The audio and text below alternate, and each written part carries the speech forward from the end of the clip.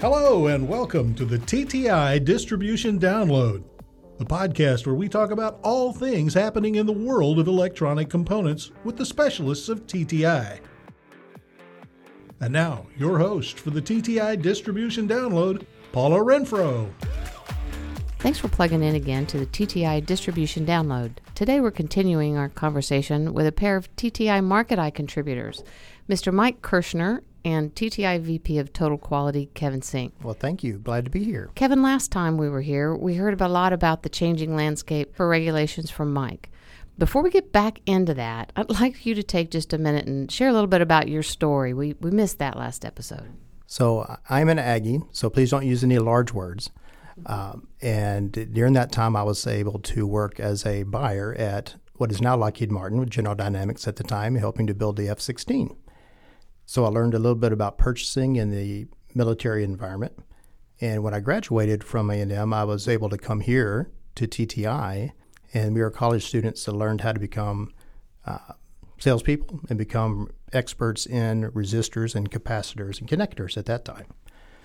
So fast forward, I worked in Houston for 10 years as a salesperson and a sales manager and a product manager, and moved up to Fort Worth at our headquarters to help with sales operations, and did that for another 5 or 6 or 7 years, and then moved over to quality about 10 years ago. And what was going to be a short term, it's now been 10 years.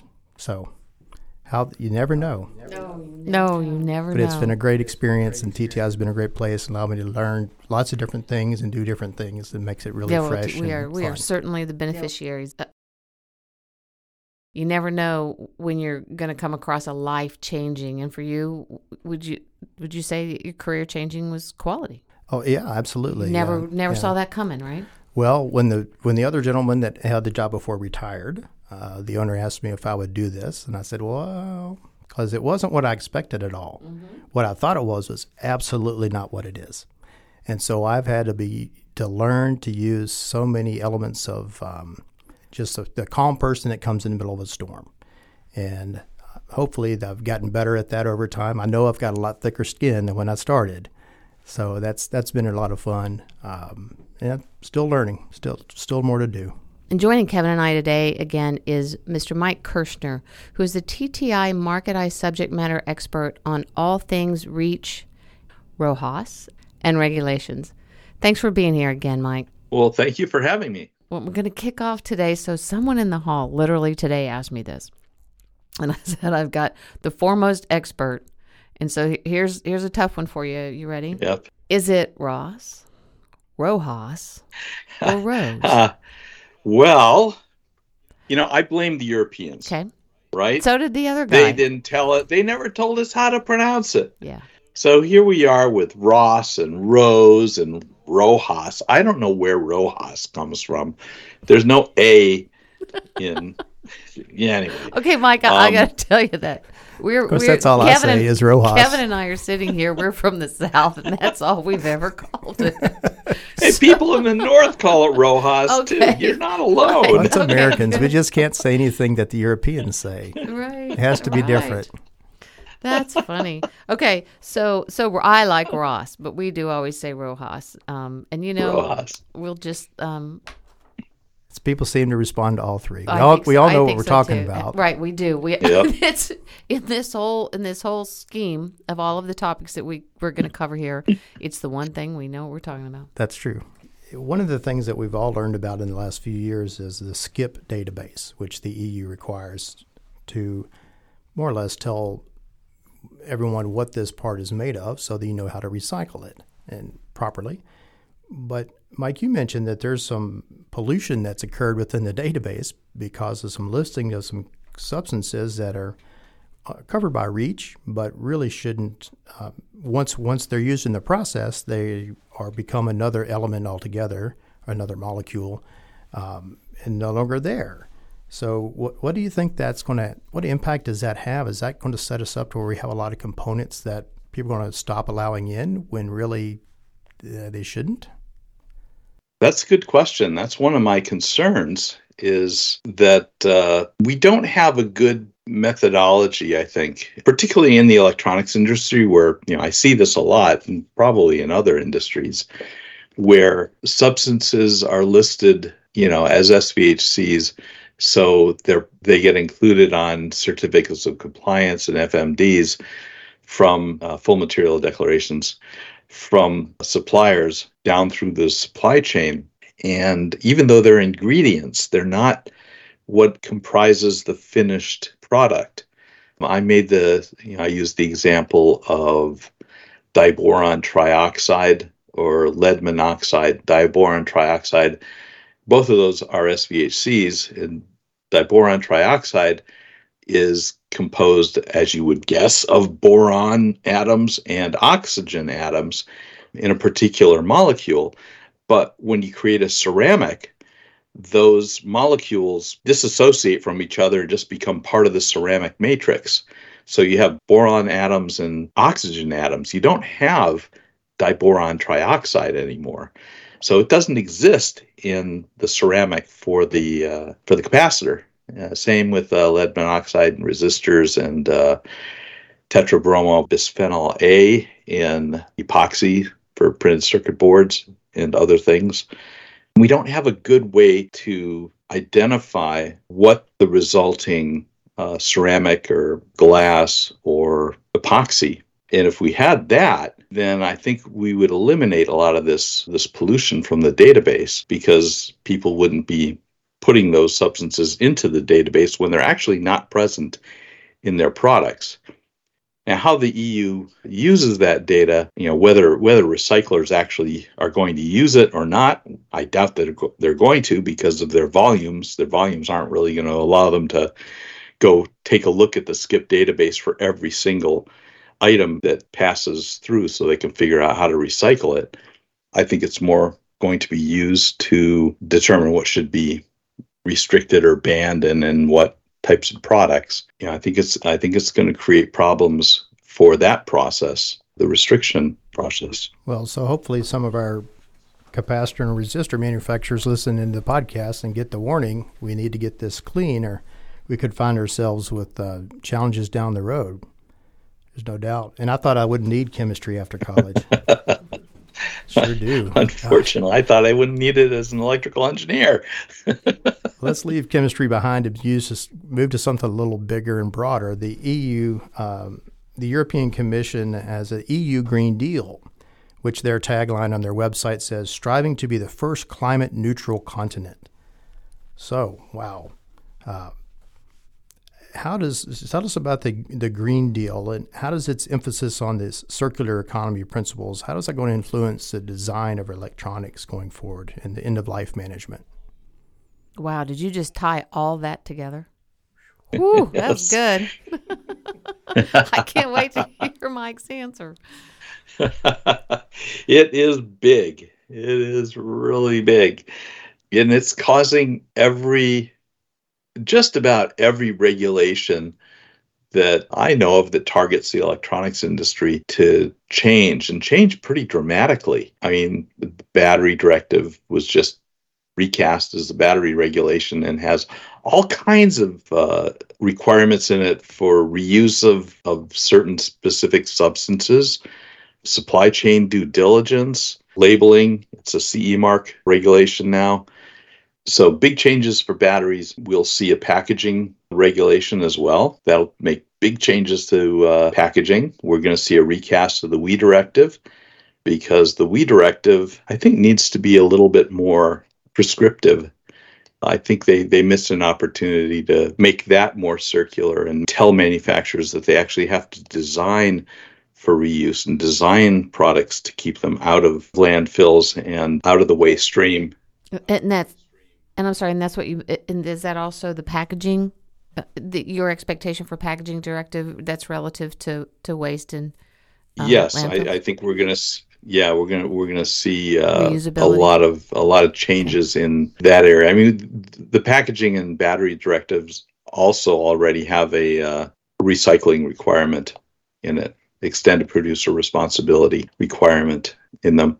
I think they're going to do things like include more substance restrictions in them, like we've seen from France. France restricted some mineral oils in inks used in packaging material, for instance.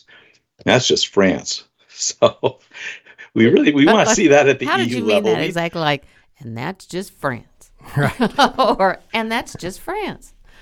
We don't want individual regulations coming out of all 27 member states. The EU is, they call themselves an unidentified political object. I mean, it's not a federation. It's a really different sort of structure, but we want to see unified regulations coming out from the EU. We don't want to see each member state acting individually, especially for things like packaging requirements. So them and Italy have also, Italy has their own regulation for marking and things like that. So we want to see that be consistent. So I don't know if all that's going to be wrapped into the packaging regulation when it comes out, but they're also going to update the REACH regulation. They're going to update ROS. And as I said, they put the recast of ROS on the shelf because I think they want to see how all this is going to fall out.